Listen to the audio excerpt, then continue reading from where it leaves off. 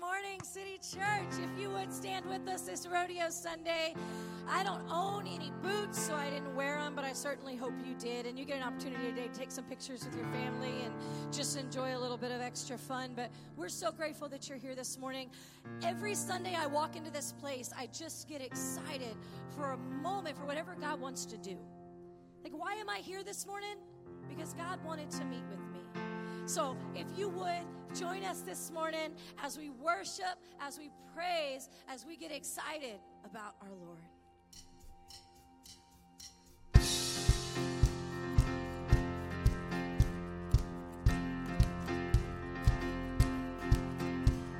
was buried beneath my shame.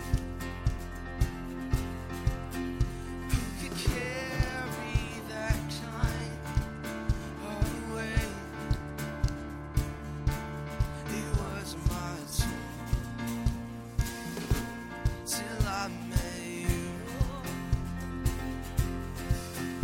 I was breathing the night alive. All my failures I tried to hide. It was my tomb till I met you. You called my name, and I ran out of that grave,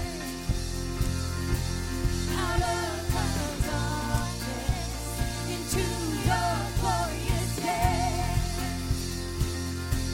You called my name, and I ran out of that grave, out of the darkness, into your glorious day.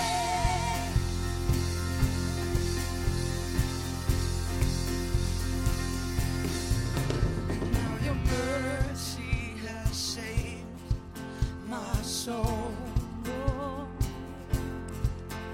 Now your freedom is all that I know. Yes, the all made new, Lord. Jesus, when I met you, you called my name, and I ran out of that grave, out of the darkness, into your glorious day. You called my name, and I ran out of that grave, out of the darkness, into your glorious day.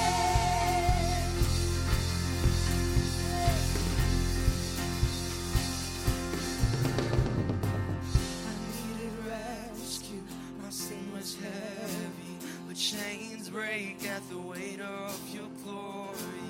I needed shelter, I was an orphan, now you call me a citizen of heaven. When I was broken, you were my healing. Your love is the air that I'm breathing. I have a future, my eyes are open. 'Cause when you called my name, I ran out of that grave, out of the darkness, into your glorious day. You called my name, and I ran out of that grave, out of the darkness, into your glorious day.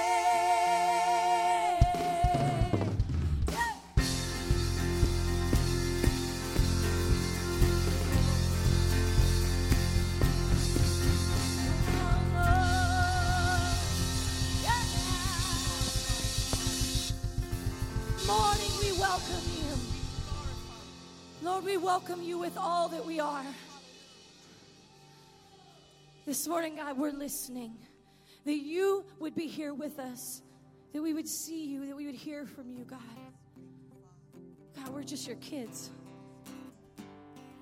And we need you this morning to be our Father.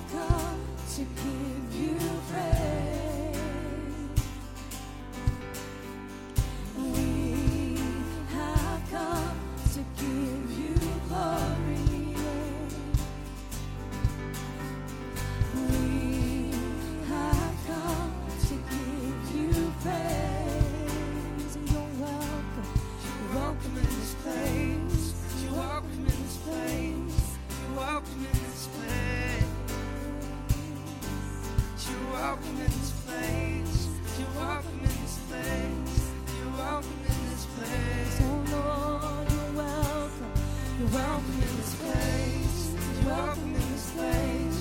You're welcome in this place. Lord, you're welcome in this place. You're welcome in this place. You're welcome in this place. Have your way, Lord. Have your way. Have your way. Have your way. And have your way. Have your way. Have your way. Oh, Lord. Have your way. Have your way. Have your way. Have your way. Have your way. Have your way. Bless the Lord, oh my soul, and let all that's within me shout out. Shout out. Bless the Lord, oh my soul, and let all that's within me shout out. Shout out. Bless the Lord, oh my soul, and let all that's within me shout out. Shout out. Bless the Lord, oh my soul, and let all that's within me shout out. Have your way, Lord. Have your way. Have your way. Have your way. Have your way. Have your way. Have your way. Have your way, Lord. Have your way. Have your way. Have your way. Only you, God. Have your way. Have your way. Have your way. Bless the Lord, oh my soul, and let all that's within me shout out. Shout out. Bless the Lord, oh my soul, and let all that's within me shout out. Oh, Shout out. Bless the Lord, oh my soul, and let all that's within me shout out. Shout out. Bless the Lord, oh my soul, and let all that's within me shout out. oh, shout. Oh, shout, Lord. Shout. Lord, help us this morning to wake up our shout. God, our answers are in you. Our hope is in you. Our joy is in you this morning. So maybe your shout has been a little held back, but this morning he's wanting you to go ahead and say, Lord, with all my heart, with all my mind, with everything that is within me, God, I will shout. Come on. Lord, we worship. Lord, we praise. Oh, you're welcome in this place, Lord. Have your way. Have your way. Have your way. Have your way.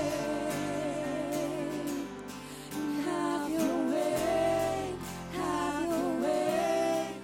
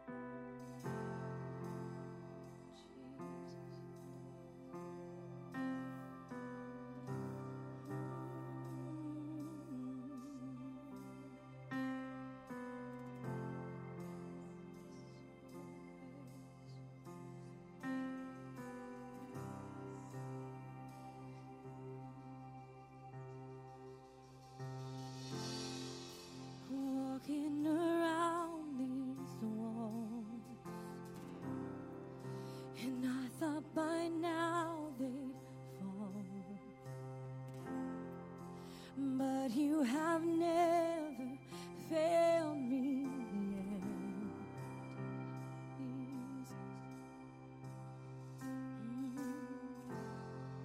Waiting for change to come. Knowing the battle's won, Jesus. For you have never failed me yet.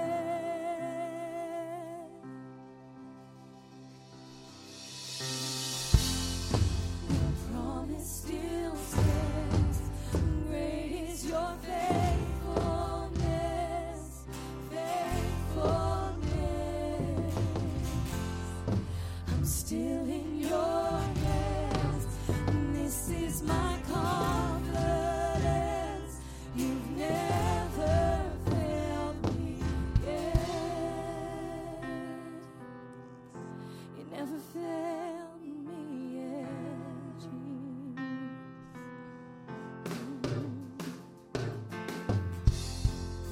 And I know the night won't last, 'cause your word will come to pass.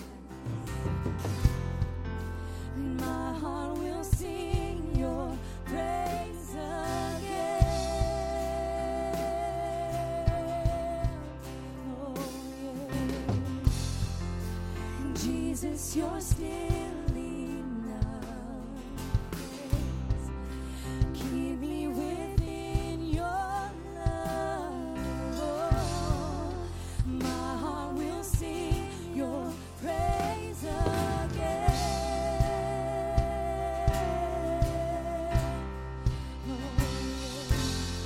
Your promise still stands. Great is your faithfulness, faithfulness. And I'm still in your hands, and this is my confidence. You never fail.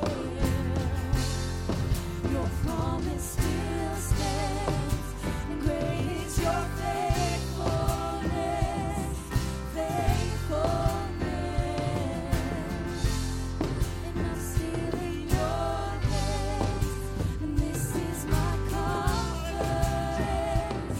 You never failed me yet. You never failed me yet, Lord. No.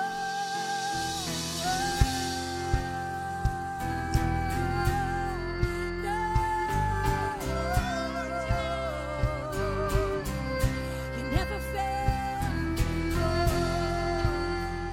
Oh, you never failed.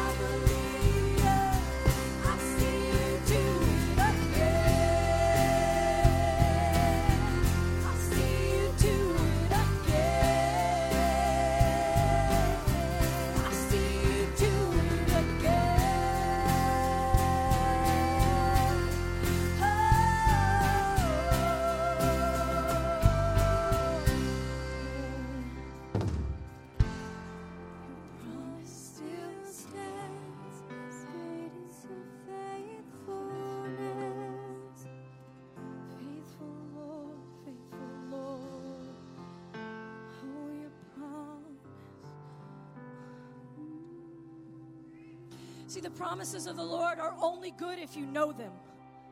You have to know what He has promised you so that you can walk in the authority of that promise. So when He says you're His son or His daughter, or that you're washed clean, or that He can move the mountain, you got to know that truth deep down in your heart. And your circumstances don't dictate the truth of God. The truth of God is the authority in your life, not what you're looking at. So maybe you think God's timing is off. Maybe you think that His answer is delayed. But the truth is that the goodness of our God that can move mountains is right here through the power of the Holy Spirit inside of you. So as we get ready to sing this last song, with all of our heart, God, we reach out to you. God, help us to see that your timing is never off. We just may not understand it. Help us to grab a hold of your goodness in the midst of whatever circumstances we're facing. Because the truth and the character of our good God, of you, Lord, is all that matters to us. This morning, with all of our hearts, Lord, we worship you. We love you, Jesus.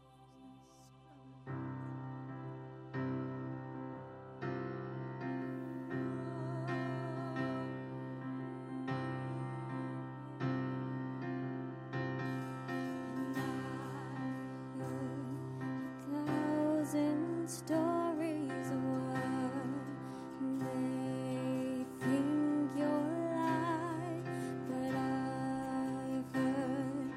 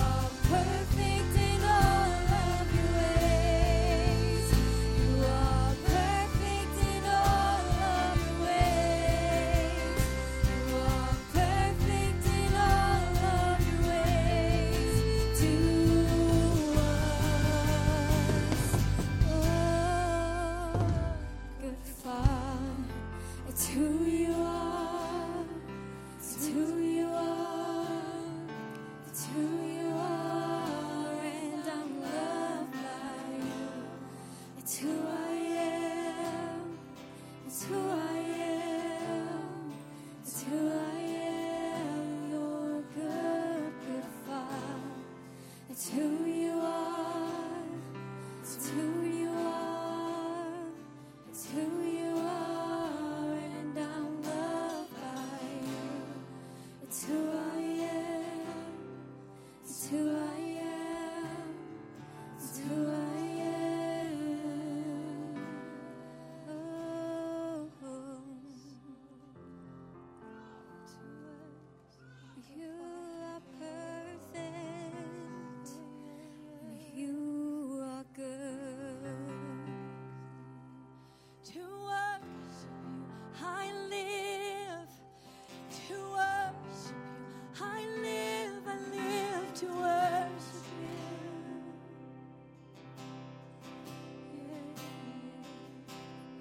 To worship you, I live. To worship you, I live to worship you.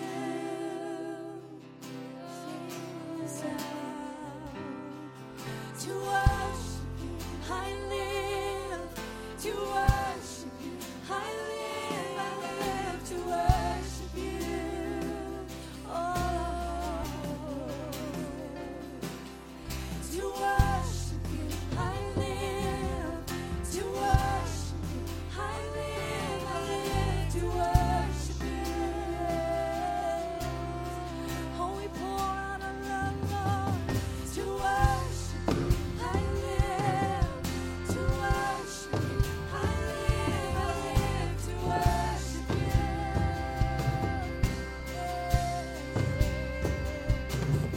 To worship you, I live. To worship you, I live to worship you. Only you higher. We lift you higher. We lift you higher. We lift you above our lives.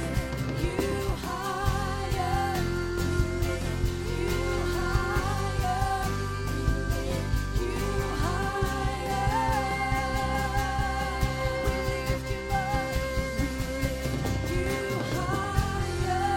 We lift you higher.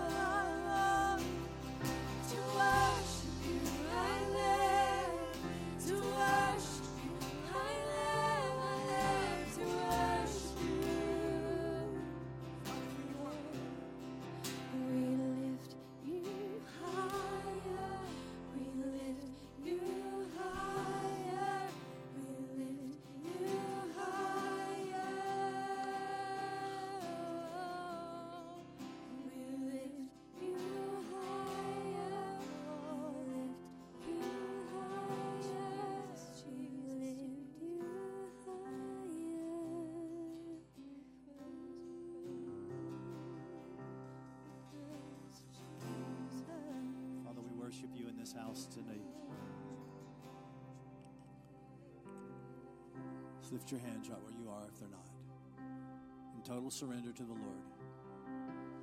Father, we're yours. Our heart is yours. Our life is yours. Father, we were created to worship you. Glory to God. You realize you were created to worship God. You were created by God to worship him. It's our avenue into his presence. It's our avenue into his benefits. It's our avenue. It's our road. It's our pathway into a deep, meaningful, life-altering relationship with him. Oh, that worship would consume us. Glory to God. Thank you, Holy Spirit, that you are in this house. More importantly, you are refreshing us and refilling us with your presence as we drink you in today. We worship you today, Lord.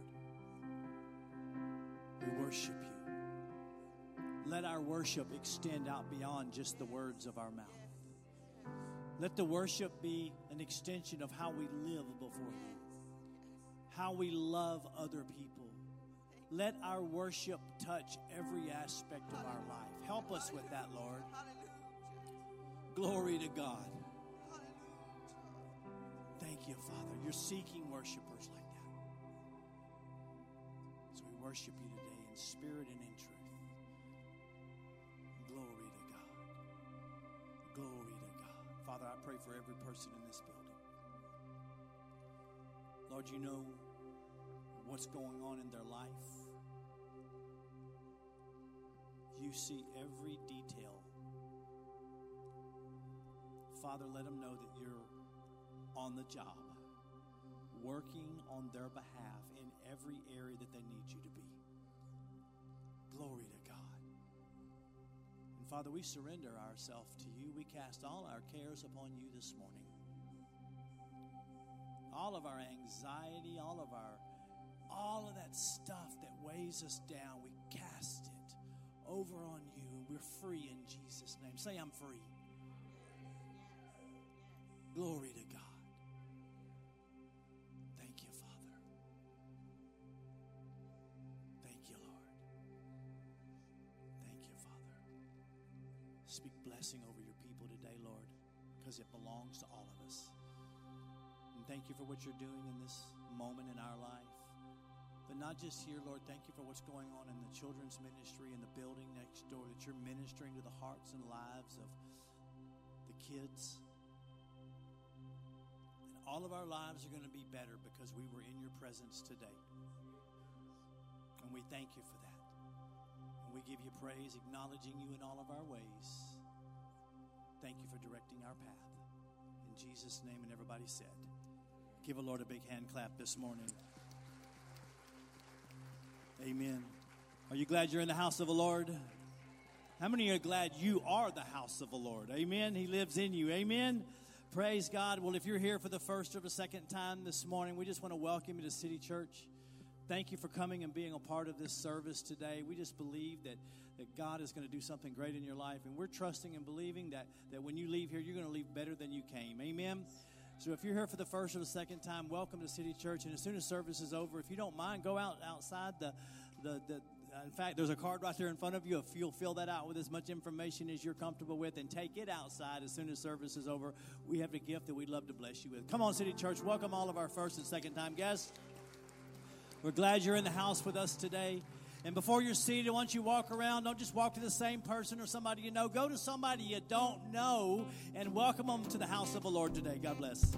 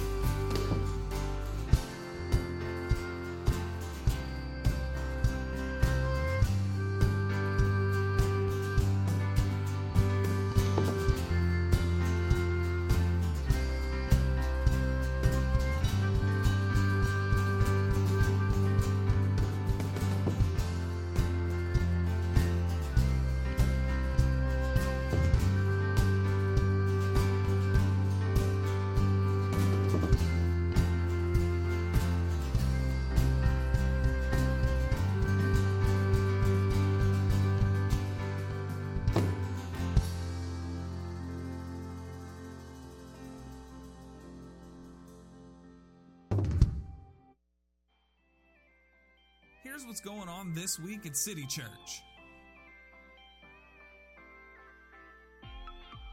Don't forget, city groups are going on now. Visit the table in the foyer to find one near you.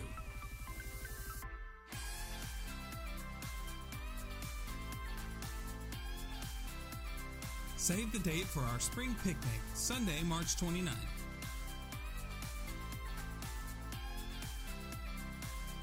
Easter's just around the corner and we need your help. Check out the bulletin for more information. If you're new to City Church, we'd like to ask you to fill out the Start Here card, located in the seat pocket of the chair next to you or in front of you. We are City Church.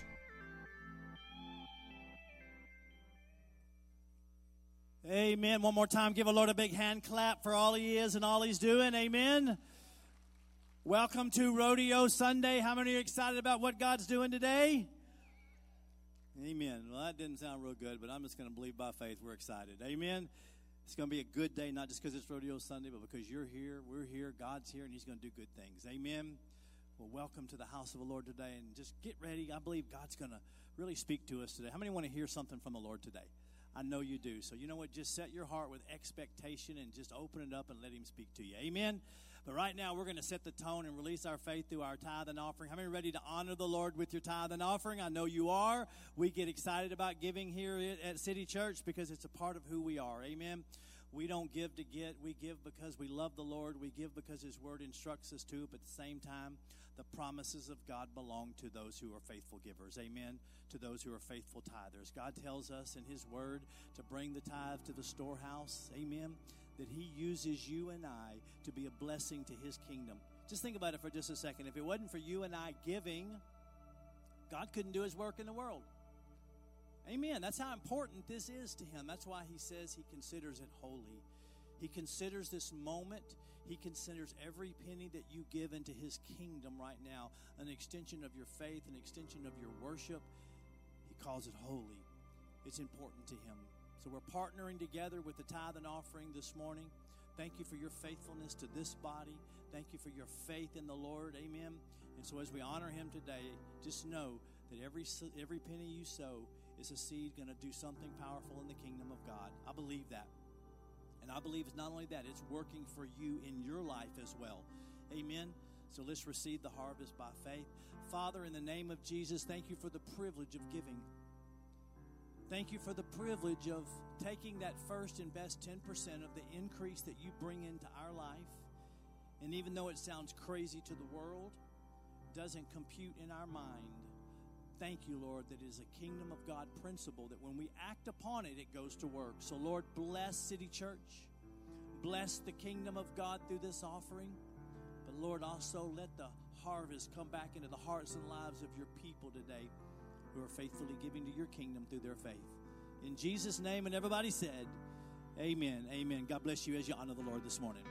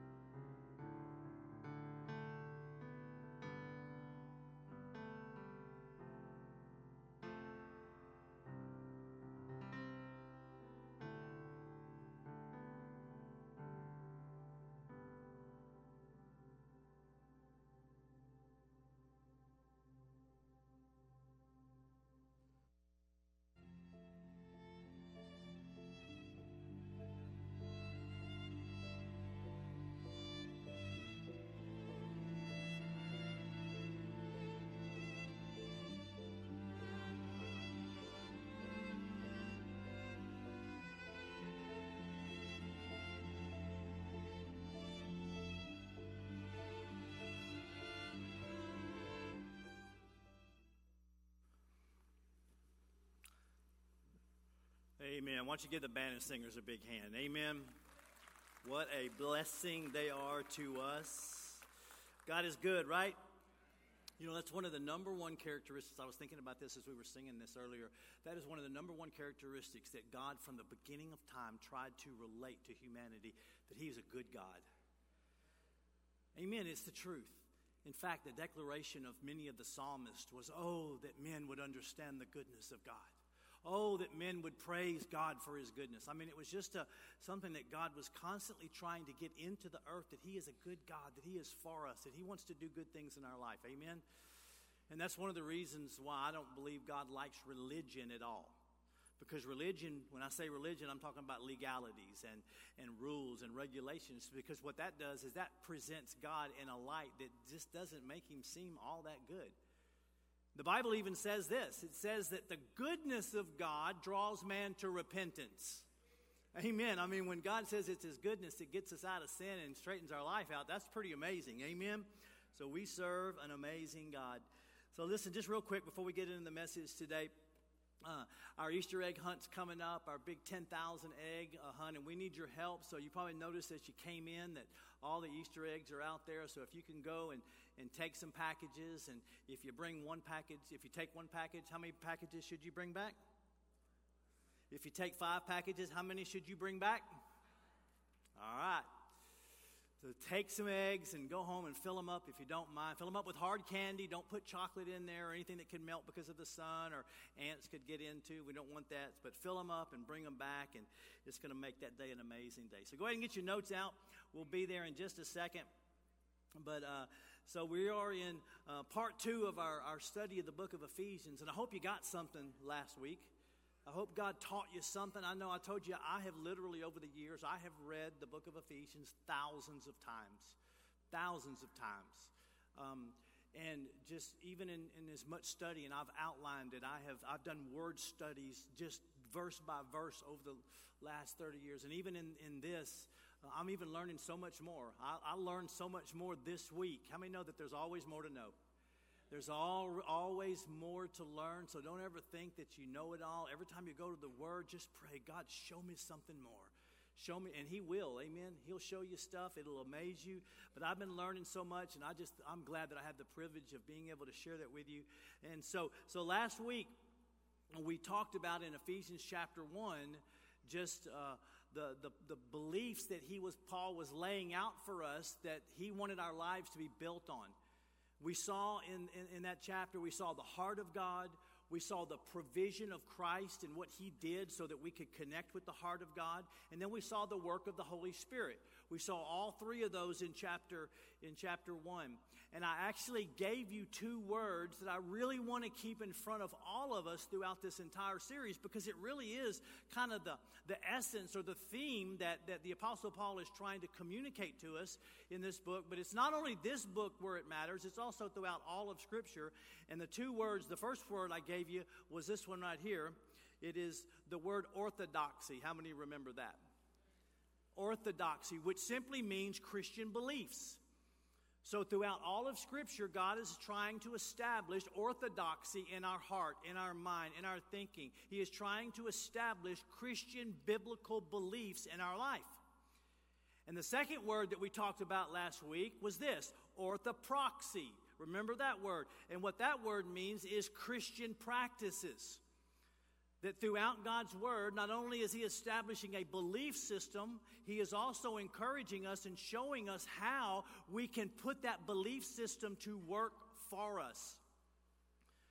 And that the big challenge for all of us is get those 2 words as close as we can in our everyday life. Amen? It's so important for us to do that. Because we talked about the fact, and now science thinks that they're the ones that created this or discovered this, but it's really not true, because this is a God principle. We talked about the emerging factor. Remember the emerging factor? That anytime you put 2 things together, something will always emerge out of it, right? If you put 1 and 1 together, what emerges? 2. You put blue and yellow together, what emerges? Green. You put water and 32-degree temperature together, what happens? What's the emerging factor? ice. Anytime you put two or more things together, there will be what is known as the emerging factor that comes out of it. And the reason why I lay that out there to you is simply because when you and I, when we merge our orthodoxy and our orthopraxy together, something is going to emerge out of that. Are you with me? It's so important for us to understand what is it that emerges out of it. Well, we could spend another hour talking about this, but James tells us what the emerging factor is when you merge those two things together. We're going to get into the message in just a second. He says this, but be doers of the word. In other words, establish a life of principles of living, not just hearers. In other words, don't just believe the word. Don't just shout about the word. Don't just hear the word. Don't just say the word is good. What do? We need to do the word. Because if we don't put those two things together, what are we doing? We are deceiving ourselves. For if anyone is a hearer of the word and not a doer, he is like a man observing his natural face in the mirror. And he observes himself, goes away, and immediately forgets what kind of man he was. So it's kind of like this, that if you go to the word and you come to church and you shout about the word, but you don't put it to practice, it's like walking up to a mirror in the morning and combing your hair, and then leaving the house and wondering if your hair still looks okay. Come on now. You got to pull the mirror out to see. And so what he's saying is keep the mirror of God's word in front of you at all times, so that you won't just be a hearer, that you'll be a doer of it. And so what emerges out of those two things? But he who looks into the perfect law of liberty and continues in it. In other words, we don't just shout about it in church. We take it with us. And it's not a forgetful hearer, but a doer of the work. What? Here's the emerging factor. He will be what? Blessed in what he does. What is the emerging factor that comes out when we combine orthodoxy and orthopraxy? Christian beliefs and Christian practices. Blessing. Everybody say blessing. Blessing. So I left this challenge with you, and we're going to get into the message here in just a second. That the biggest challenge we face as Christians is closing the gap between what we say we believe and how we live our life. Amen? How many struggle with that gap? We all do. We all struggle with that gap. Some of us get that gap closed for a little while and then it opens back up.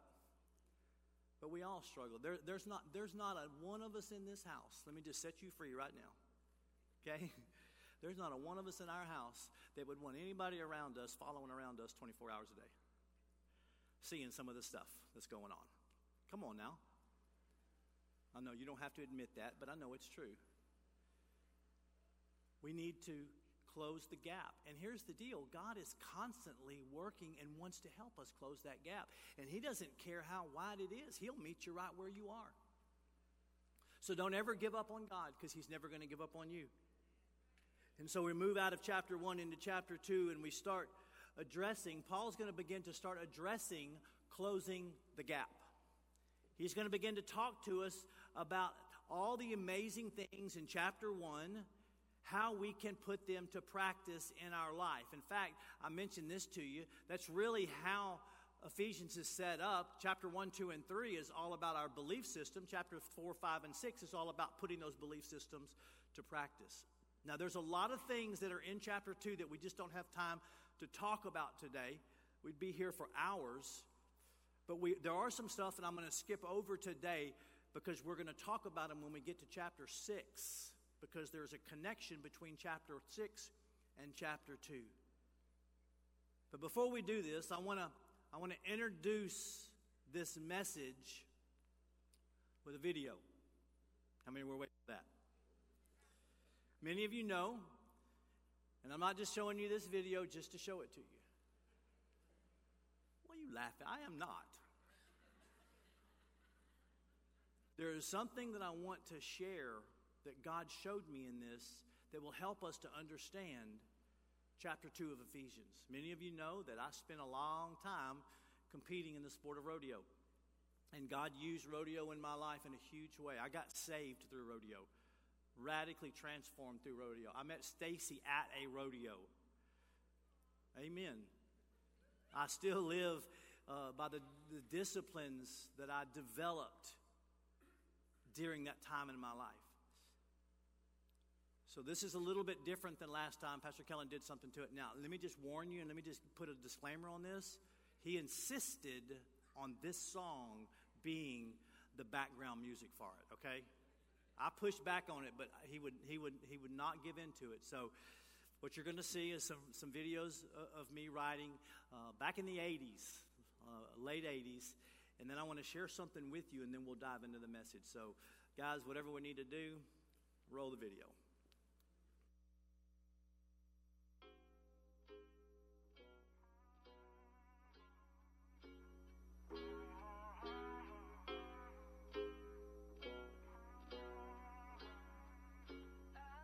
Yeah, I'm gonna take my horse to the old town road. I'm gonna ride till I can't no more. I'm gonna take my horse to the old town road. I'm gonna ride till I can't no more. I got the horses in the back, horse stock is attached. Head is matted black, got the bushes black to match. Riding on a horse, ha, you can whip your Porsche.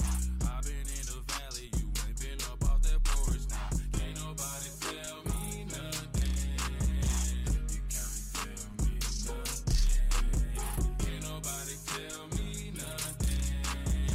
You can't tell me nothing.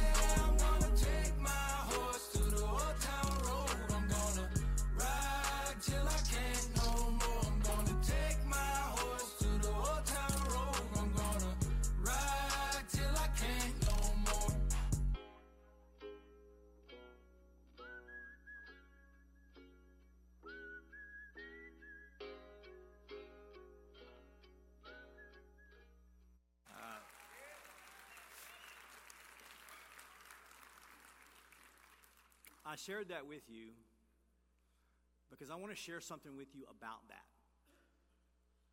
Some of those, well, not some of them, those videos, they were from the late 80s. And even as I was standing here watching those videos, every single ride that you saw, I can remember every single jump. I can remember every single moment of every one of those. I can remember when I was in a good position, when a horse came around a corner. I can remember when I slid off to the side and got out of whack. I remember everything about those rides. I share that with you simply because that is the same problem that many of us face in our life today. The reason why I can remember the emotion of it, what I was experiencing at the moment, how it felt, is because it was ingrained in who I was. It was ingrained in my thinking, my actions, everything about me was dedicated and committed to that. And so here we are as Christians, and God has done something radical in our life. But the truth of the matter is this, is that your past life experiences are still speaking to you. You can mentally and emotionally go back to the hurts, to the pains, to the disappointments. You can relive those things in your life just like I can relive those. And many times in our life as Christians, that's what's holding us back. Our past experiences are still speaking to us today, and they are competing with what God is saying to our life. Are you following me this morning? And the enemy will use those things to hold us captive to the past. Why? Because our past, whether we like it or not, is ingrained in our being. Now, that doesn't mean you have to give in to it, but you have to know how to deal with it, because the enemy will use it against you in your life. So in your notes, Paul is going to begin to help us to understand how to deal with the past so we can embrace the future. He's going to help us to close the gap between those two events in our life with some revelation that he's going to build on from chapter 1. Are you with me? So let's look in your notes. The first 3 verses of Ephesians chapter 2, Paul starts off like this. And you he made alive who were dead in trespasses and sins, in which you once walked according to the course of this world, according to the prince of the power of the air, the spirit who now works in the sons of disobedience, among whom also we once conducted ourselves in the lusts of the flesh, fulfilling the desires of the flesh and of the mind, and were by nature children of wrath, just as the others. Let's pray. Father, thank you for today. Thank you, Lord, for your goodness and your mercy. Thank you for speaking to us and helping us today. We love you, Lord. You are Lord God Almighty, and Father, we acknowledge you in all of our ways today. I just pray the spirit of wisdom and revelation would just flood our hearts and minds, and that we would leave here today with greater revelation and understanding of all that you want to say to us through chapter 2 of the book of Ephesians, to help us not just to be hearers of it, but to be doers of it, to put it to practice in our life. In Jesus' name, and everybody said, amen. So the main thought that Paul is trying to get across to us in these opening verses and throughout the rest of this chapter is this. He draws us a picture of the before Christ and the after Christ of who we were, so we can understand them both, so that we can lay them side by side. Because see, in the mind of God, when you got saved, you went through a huge transition. How many know that? You went through a huge transition internally, externally, in every area of your life. The power of God transformed you. And he wants this transition to become a part of our mind and our thinking and the way we live. So the more we understand it, the more we can connect with it. And the more that we connect with it, the more it will silence the voice of our past. The more it will bring health and healing to us in areas of the past that have messed us up. And it's important for us to understand that, because just like I was experiencing all of that stuff that we were looking at that was years and years ago, our past is still calling us back. And we need to recognize that, because too many Christians, they start off in the kingdom of God, and then down the road, they go back to where they came from. And the reason why it happens is because they don't truly understand what God really did for them. And so he gives us a before and an after picture of our lives in chapter 2. And we've all seen the before and after commercials, right? Maybe it's a weight loss commercial. They show you the before and they show you the after, inspiring you to buy their product, because this is who you were and this is who you could be. We've all seen them before. Maybe it was a hair growth commercial, and some of us can probably use that today.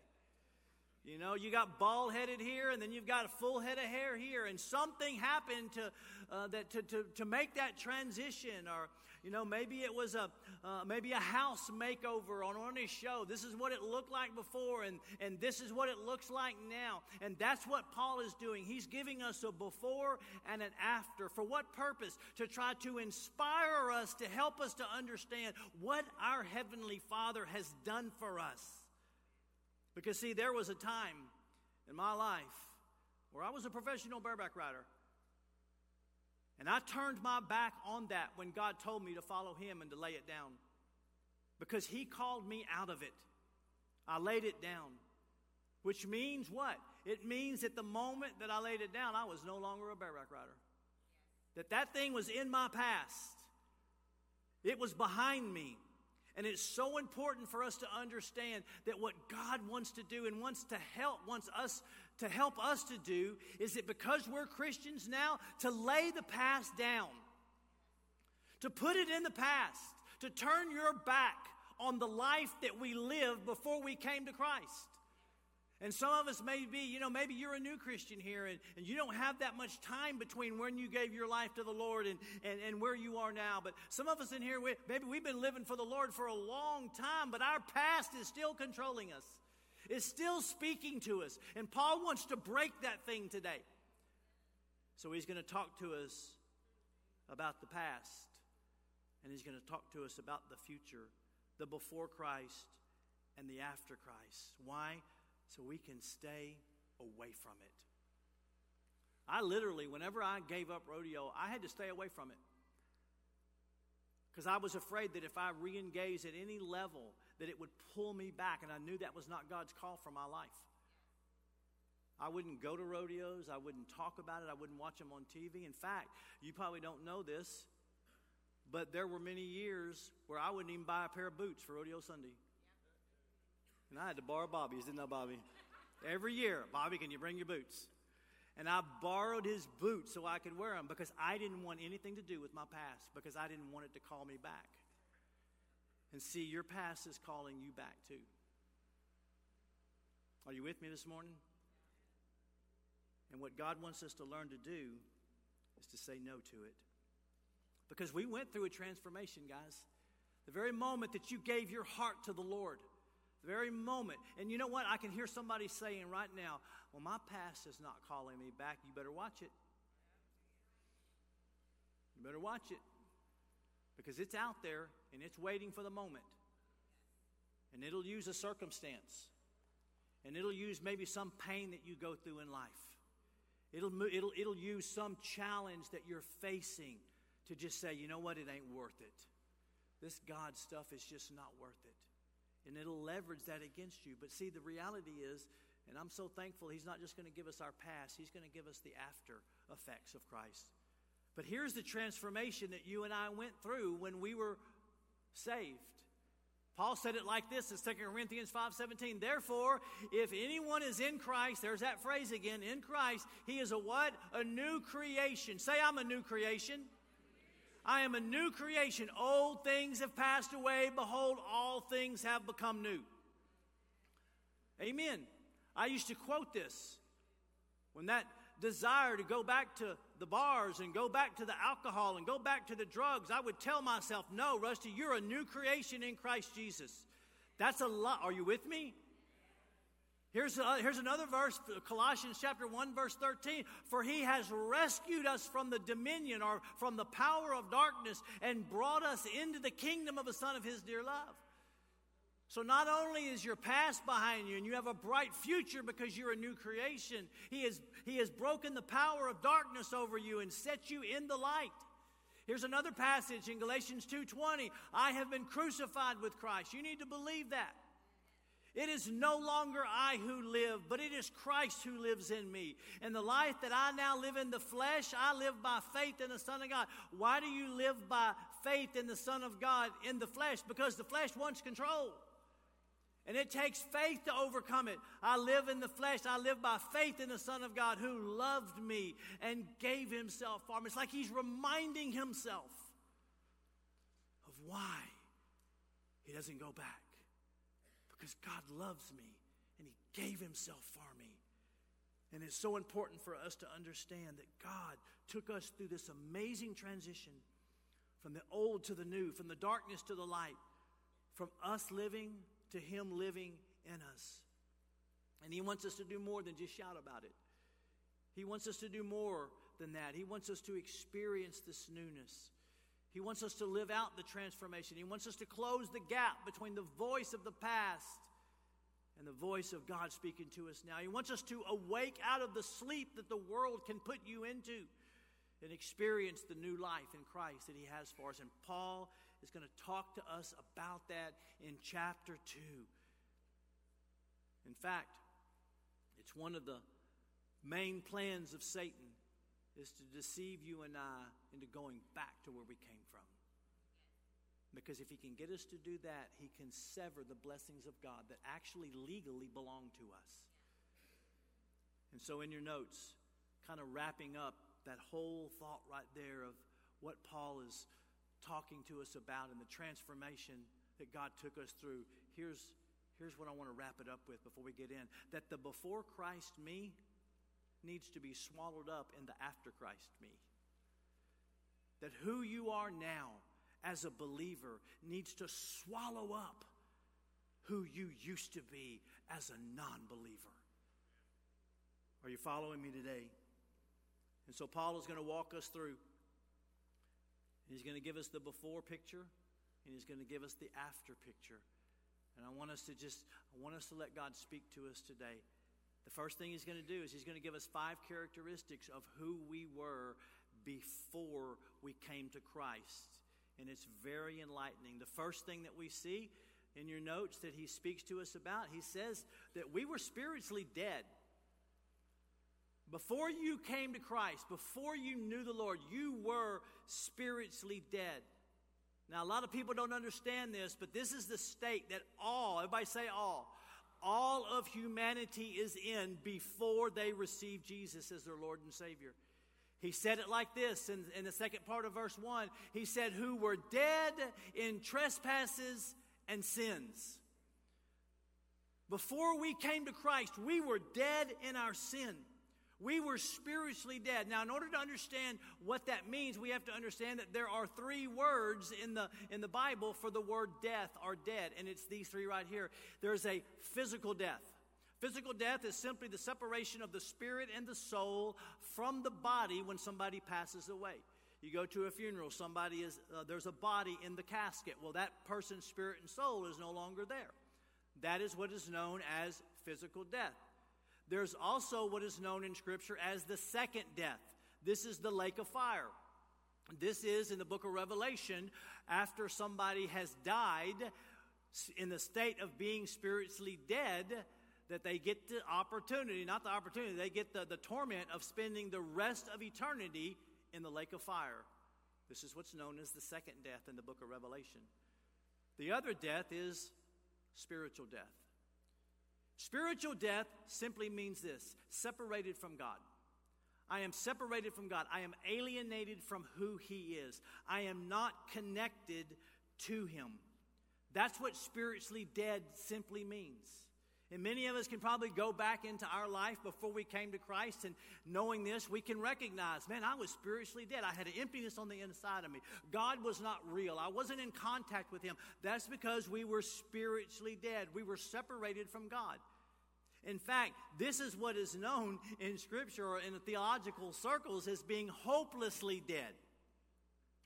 Hopelessly dead. Look at what it says in the verse 12. It says, having no hope and without God in the world. The reason why this is known, and this is the kicker of it, of why it's known as being hopelessly dead, is because when you're in that state, you can't do anything about it in your own power. You can't. And see, this is what religion tries to fix by good works. But how many know that doesn't work? Good works, being a good person, doing good deeds, coming to church does not bring you out of spiritual death. It just doesn't. In fact, George Whitefield, in the very last message that he preached in September 29th of 1770, made this statement: works, a man get to heaven by works? I would as soon think of climbing to the moon on a rope of sand. In other words, it's impossible.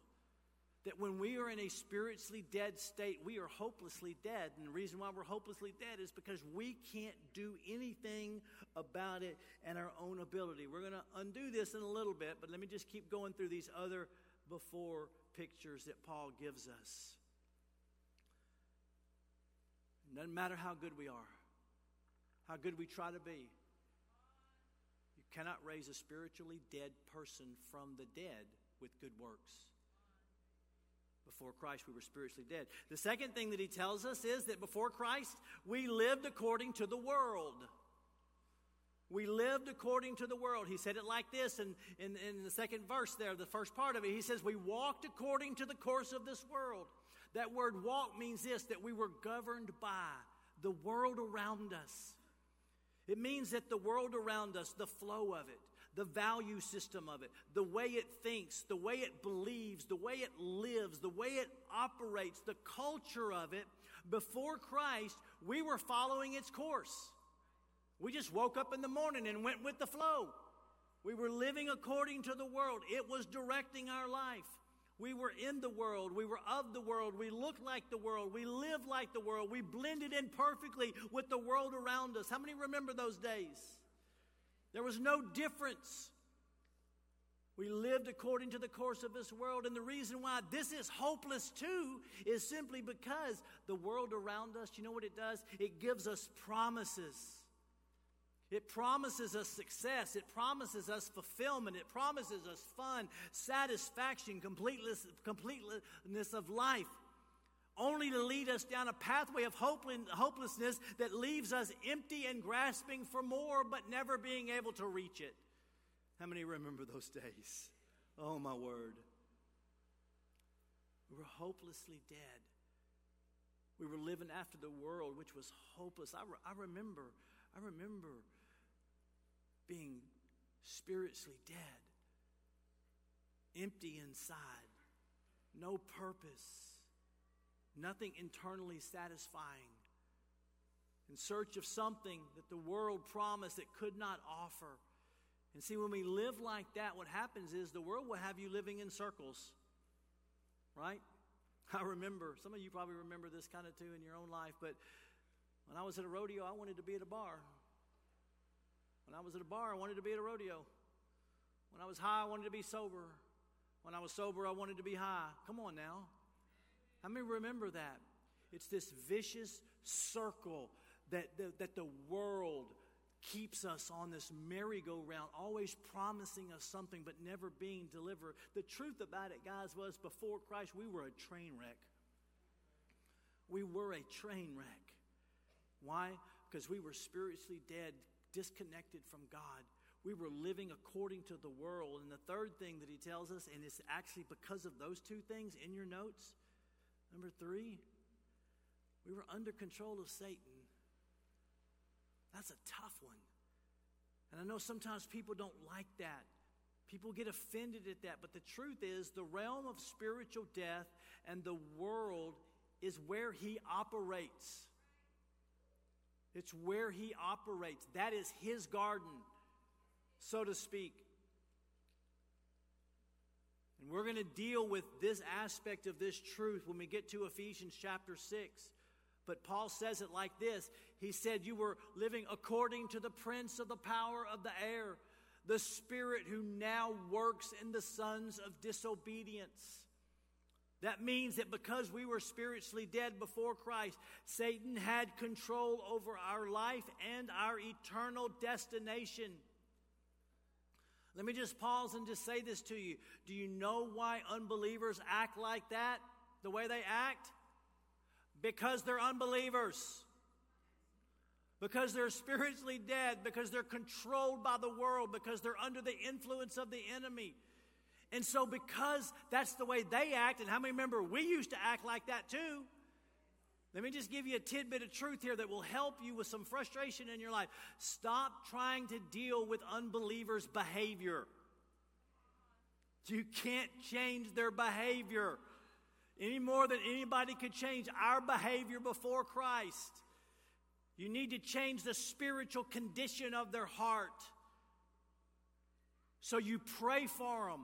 Set an example for them. Are you following me this morning?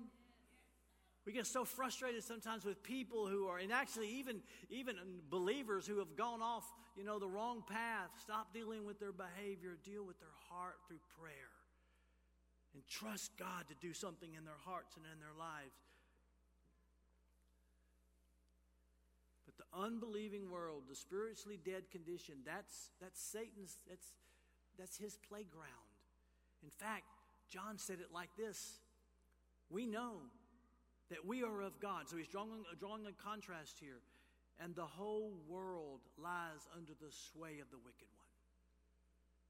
The whole world lies under the sway of the wicked one. Before we came to Christ, guys, Paul tells us we were spiritually dead, separated from God. We were living after the world. We were under the control of Satan. And the hard truth is that every person around us that does not know Christ is living that same life. The fourth thing that he tells us on top of those, we're going to get out of this in just a minute, okay? Is this: we live for fleshly desires. Now I'll say this can still be a problem with believers, and we'll deal with that too. But before Christ, Paul says you live for fleshly desires. Look at what he says in verse 3. Also, we once conducted ourselves in the lust of our flesh, fulfilling the desires of our flesh and of the mind. We all know that's true, right?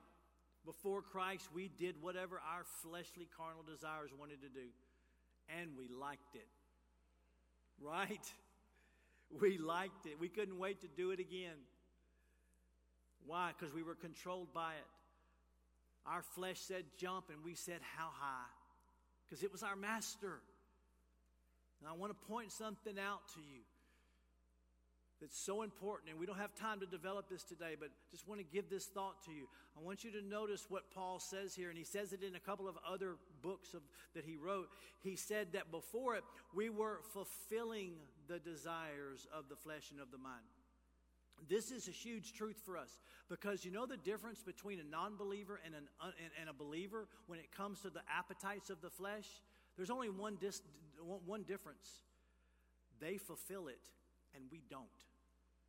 They say yes to it when it says jump. We say, no, I don't have to. Are you following me? That as an unbeliever, we were fulfilling all those desires. We were doing whatever it said. As a believer, we don't have to fulfill them. We don't have to go down that pathway. We don't have to fulfill those things. We can tell it through the power of God. No. Everybody say no. And maybe some of us are here today, your life is just kind of messed up. You're a child of the King, but you're being controlled by stuff you shouldn't be controlled by. Let God help you learn to say no. Paul said it like this in the book of Galatians.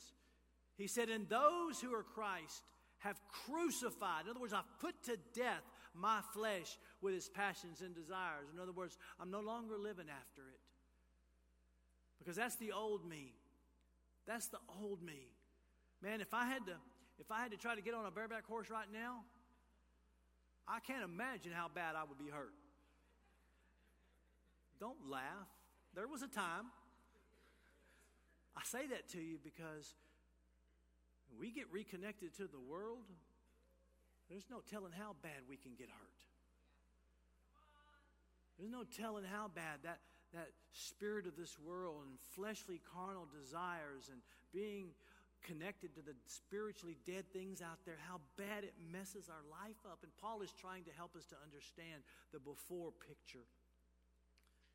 Here's the fifth thing he says before we move on. We were subject to God's wrath. Now, it's kind of hard for us to understand on this side of it. But it's the truth. If we're spiritually dead, separated from Him, we are under the wrath of God. He went on to say it like this. And we're by nature children of wrath, just as the others. That's the wrath of God that comes on the unbelievers.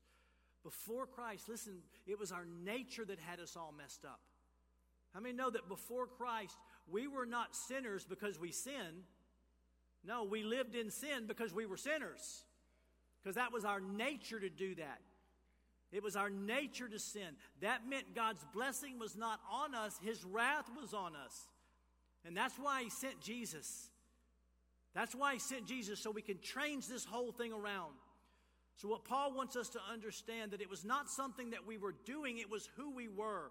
That's why you can't change it with good works. That's why you can't change it by trying to turn over a new leaf. You have to have a spiritual experience in God to get you out of this state. You have to have that experience. It's so important for us. So I believe with all of my heart that one of the reasons in your notes why he draws this contrast and tells us this is as bad as it is, and we don't even want to hear it and talk about it, the reason why he gives us this picture in your notes is right here, is simply because when you understand the darkness, it helps you appreciate the light. When we understand that if it hadn't been for Christ, if it hadn't been for what Jesus did for us, that every single one of us would be stuck in the realms of darkness, spiritually dead, train wreck after train wreck after train wreck happening in our life, empty on the inside with no purpose and no meaning in life. And so he lays that out for us so we can understand the darkness, and hopefully it will help us to appreciate the light. Too many Christians, when they get in trouble or they just kind of live half in and half out of the kingdom of God. And when doing that, we miss all the amazing things that God has for us. And it takes a spiritual experience, religious stuff, ritual routines, all of that. None of that will change the condition of us. We had to have somebody come down like Jesus and offer us something to bring us out of this state. Something had to happen for us to put the before Christ picture behind us, and we see it in John chapter 3. When Jesus is there and he's ministering, and there's a man who comes to him by the name of Nicodemus. Nicodemus was a pretty prominent man in the community, a religious figure, but he had questions, and he comes to Jesus by night because he doesn't want anybody to see Jesus talking to him, but there's something going on in his heart. He wants some answers because he knows there's something real, and he comes down and he tells Jesus and kind of gives him all these accolades, and it's really kind of comical. We don't have time to look at it, but he talks about how amazing Jesus was and all his teaching and how good it was, and Jesus doesn't even respond to that aspect of him. He just kind of lets him finish talking, and then he says what he wants to say. And this is what he says to him. And Jesus answered and said to him, "Most assuredly, I say to you, unless one is born again, he cannot see the kingdom of God." And so when Nicodemus hears that, he just kind of trips out, because he's thinking naturally. He's thinking like, how can this happen? And so Nicodemus says to him, how can a man be born when he is old? Can he enter a second time into the mother's womb and be born? He's trying to figure all this out naturally. And Jesus answered, "Most assuredly, I say to you, unless one is born of the water," that's the natural birth, the mother's water, born of water, and of the Spirit, that's the new birth, cannot enter the kingdom of God. That which is born of the flesh is flesh, and that which is born of the Spirit is spirit. Do not marvel that I said to you, you must be born again. The wind blows where it wishes, and you hear the sound of it, but cannot tell where it comes from and where it goes. So is everyone who is born of the Spirit. So Nicodemus is having this understanding kind of dilemma, and he's thinking natural, but Jesus is speaking spiritual. And what he says to him is, listen, the only way that you can come out of the state of spiritual death and all the nonsense that goes with that is to have a spiritual experience, which is called being born again. Being born again. So important for us, because you know what? This is where it all starts. When you become a new person. I remember walking into Victory Christian Center. Pastor Tony Krishak was preaching and giving my heart to the Lord and walking out of there a new creation. How many remember your days like that? I walked out of there free. I didn't do anything but say, "Yes, Jesus, come into my life." And there was a spiritual experience that exploded. It was just really kind of funny, because one of the things that I was so aware of, it was just the most dominant trait in my thinking when I walked out of those doors, and I can still remember it, was like, man, all the cussing's gone. It was like gone. I didn't do it. It was just gone. How many remember those days? The weight of sin was gone. The fleshly, carnal desire for the things of the world, it was gone, and it all happened in an instant. And so what Paul is fixing to tell us is that even though all this stuff is who we used to be, here's who we are now. And once you give your life to Christ, once you get born again, here's who you are now. And we just need to believe this. Ready? He says it like this in Ephesians chapter 2, verse 4. You've got more verses than I'm going to read this morning. He said, but God, who is rich in mercy, because of his great love with which he loved us. Two most powerful words in all of Scripture right here. But God. The but God means this. It means there was something that was in a certain state, but God intervened and it changed. But God. We were spiritually dead, living after the flesh, controlled by the devil, under God's wrath. But God intervened in our life. Why did he do this? Because he had to? No, because he loved us with a great love. Not because you did anything or I did anything, but because he loved us with a great love. And now Paul is about to tell us what this but God thing did for us.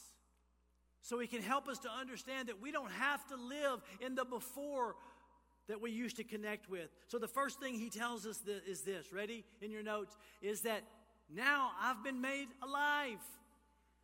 Glory to God. That's shouting ground right there, guys. I'm alive. Say I'm alive.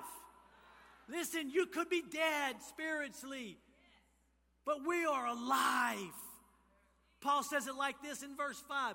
Even when we were dead in trespasses, made us alive together with Christ. By grace you've been saved. You are spiritually alive because you've been born again. That you're not separated from God. This is the greatest promise in all of Scripture because it's where it all starts. This born again experience. When the life of God fills your heart, transforms you from a sinner to a saint, transforms you from a child of darkness to a child of the King. Say, I'm alive. Amen, you're alive. The reason why I want you to understand this is because so many times in the kingdom of God, Christians are alive, but they're living like they're dead. And God doesn't want us to live like we're dead. So we move from us being in Christ to Christ being in us now. So it's not just about us being in Christ. It's about him being in us. And that same resurrection power that brought him up from the dead resides on the inside of you. And when you said, Jesus, come be my Lord, that resurrection power resurrected your dead spirit, brought life to you inside, and reconnected you to your heavenly Father. He says it like this in 2 Corinthians. And what agreement has the temple of God with idols? They were dabbling in the world. Listen, they were living after the world. They were Christians. They were believers, but they were connected to the wrong gods. For you are the temple of the living God. As God has said, I will dwell in them and walk among them. I will be their God and they shall be my people. You are spiritually alive because the resurrection power of Christ has filled your heart and transformed you and brought you out of death. And we need to celebrate that every day. You can wake up every morning and say, praise the Lord, I am alive today. And that alive does not simply mean that I am breathing on this planet. I am spiritually alive on the inside. And there are so many benefits that go with that. So not only have we been made alive, look at number 2, because of this new birth, I've been brought near. You've been brought near to Christ. You've been brought near to him. Look at what it says. This is all about our relationship with him through the new birth. He says it like this in verse 13. But now, in Christ, you who once were far off have been brought near by the blood of Christ. What does that mean? It means this, guys. It means we can be as close to the Father as we want to be. And if there's anything that is keeping us from being close to Him, it's not on Him, it's on our end. Because He said, I have opened up the gates. I want to be near to you. He gave us the promise, I will never leave you and I will never forsake you. How many believe that when He said that, He means that? He will always be close to you, and He wants you to be close to Him. Jesus gave His life so that we could be close to our Father. And there are huge benefits to drawing on this privilege that we, through prayer, through worship, through the Word, can stay close to God. That He can have influence in our life. Amen. We don't have to live after the world anymore. We don't have to be controlled by the devil. We can be controlled by our Heavenly Father. David said this.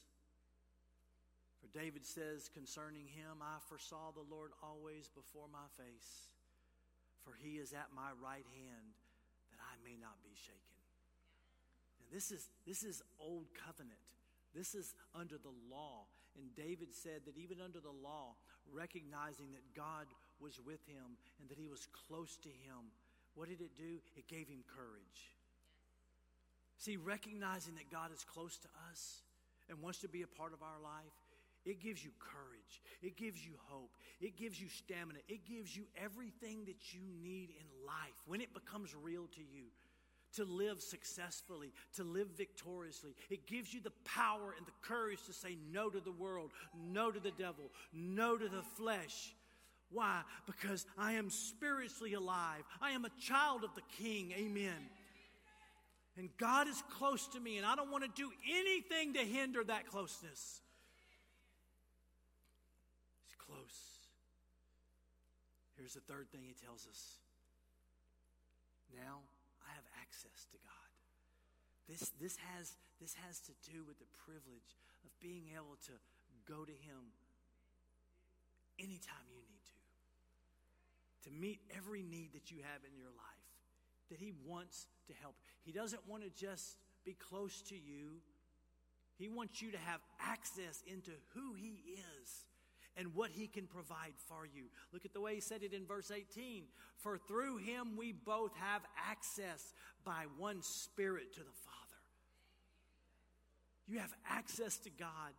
Listen, God is not playing hide and seek with us. He's not moving around making it hard for us to find Him. No, everything He did for us through Jesus is He did it to make it easy for us to access Him. And you can go to Him and you have access to Him 24 hours a day, 7 days a week, at any time, no matter what's going on in your life, you can access God. Come on now. Throughout all of Scripture, one of the main things, along with being a good God, because they go hand in hand, is God trying to communicate to us, I'll never leave you, I'll never forsake you.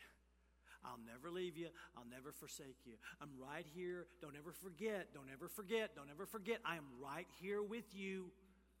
And how many know that when we recognize that in our life and that we have access to the God who is right here with us, that we can go out of these doors right here and take on the world with a stick?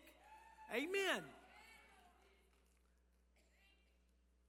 I love this. David said this in Psalms 91. And He shall call upon me, and I will answer him. And I will be with him in trouble, and I will deliver him and honor him. You have access to God. And God wants us to take advantage of that promise. You can turn to Him. Here's the fourth thing as we begin to wrap this up. He says all that. He says you're spiritually alive. He says He wants to be close to you. He says that you have access to Him. And then He says this. Now I'm a citizen. I'm a citizen of the kingdom. You're a citizen of the kingdom. He says it like this. Now, therefore. In other words, listen, because of everything that He just got through saying, because you're alive, because you have access, because you're close to Him and God wants to be close to you. Now that I've said all of that, let me just wrap it up with this thought. You are no longer strangers and foreigners, but fellow citizens with the saints and the members of the household of God, that you are a citizen of the kingdom of God. What does that mean? It means you have access to everything the king has.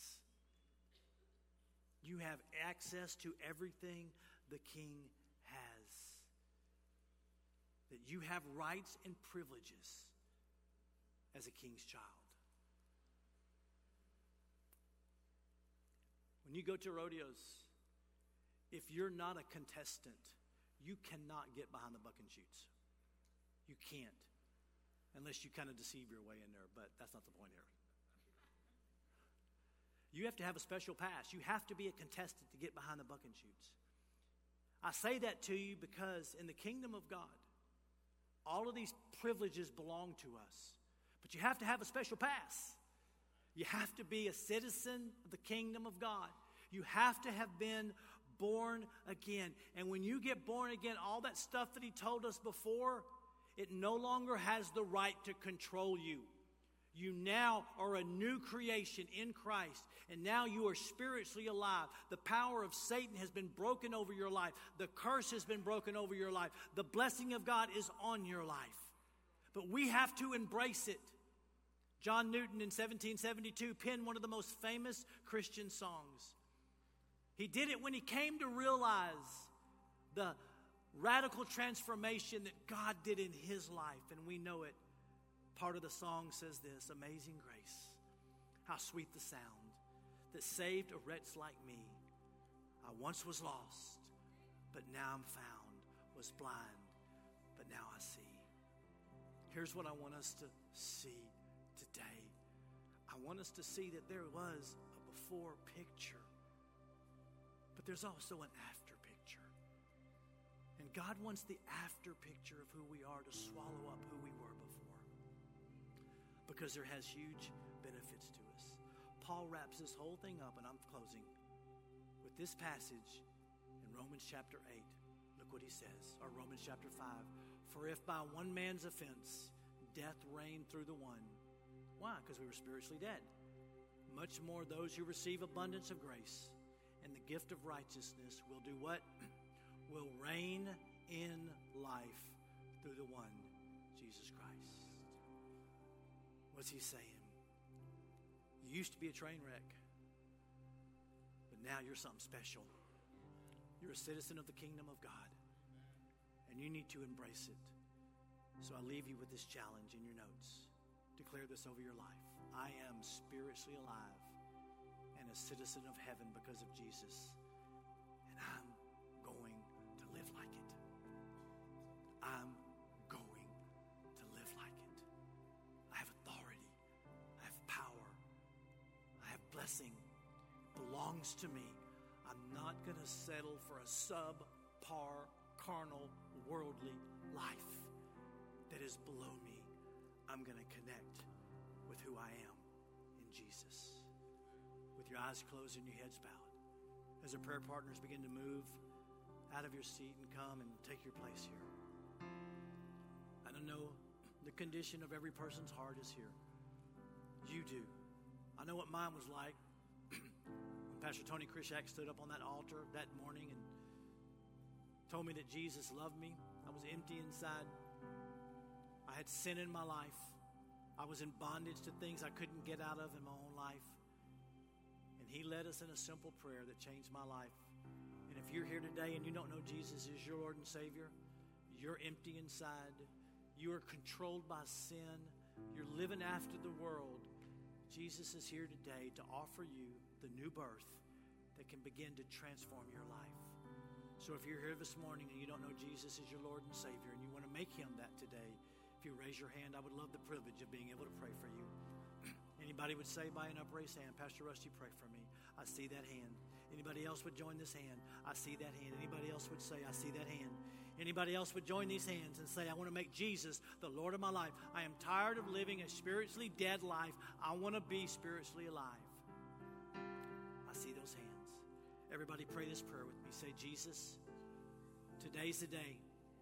I recognize you as my Lord and my Savior. From this moment on, I give you my heart. I give you my life. I am yours and you are mine. You are my Lord. Because you died and was raised from the dead, I can live also. In Jesus' name, I am a citizen of the kingdom of God from this moment on. In Jesus' name, amen. Can you give our Lord a hand clap today? The worship team is going to lead us in a song of worship.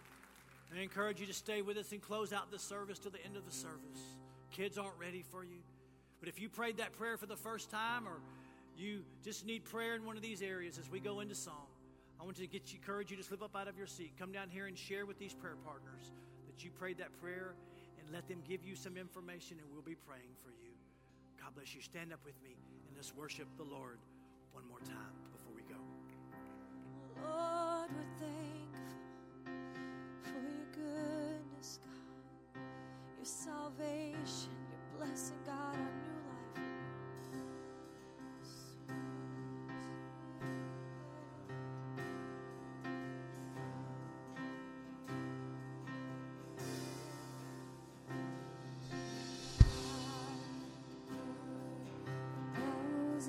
Stories of what they think you're like.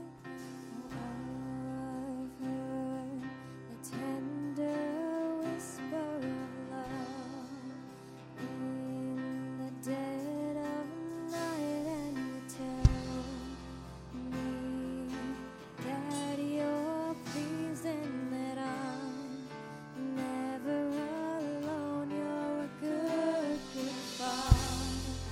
It's who you are. It's who you are. It's who you are. And I'm loved by you. It's who I am. It's who I am. It's who I am. Oh, and I've seen many searching for answers far and wide. I know we're all searching for answers. Only you provide just what we need before we say the word. You're good, good Father. It's who you are.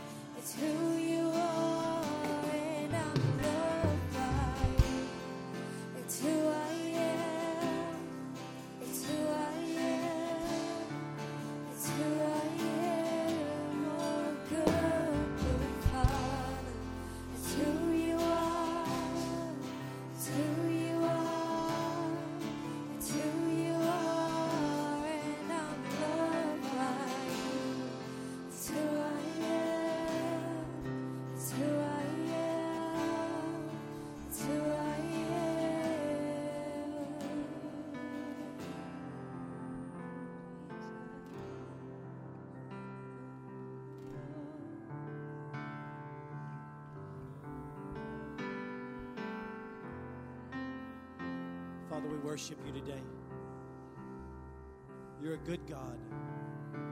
Thank you for the transformation that you provided for each and every one of us.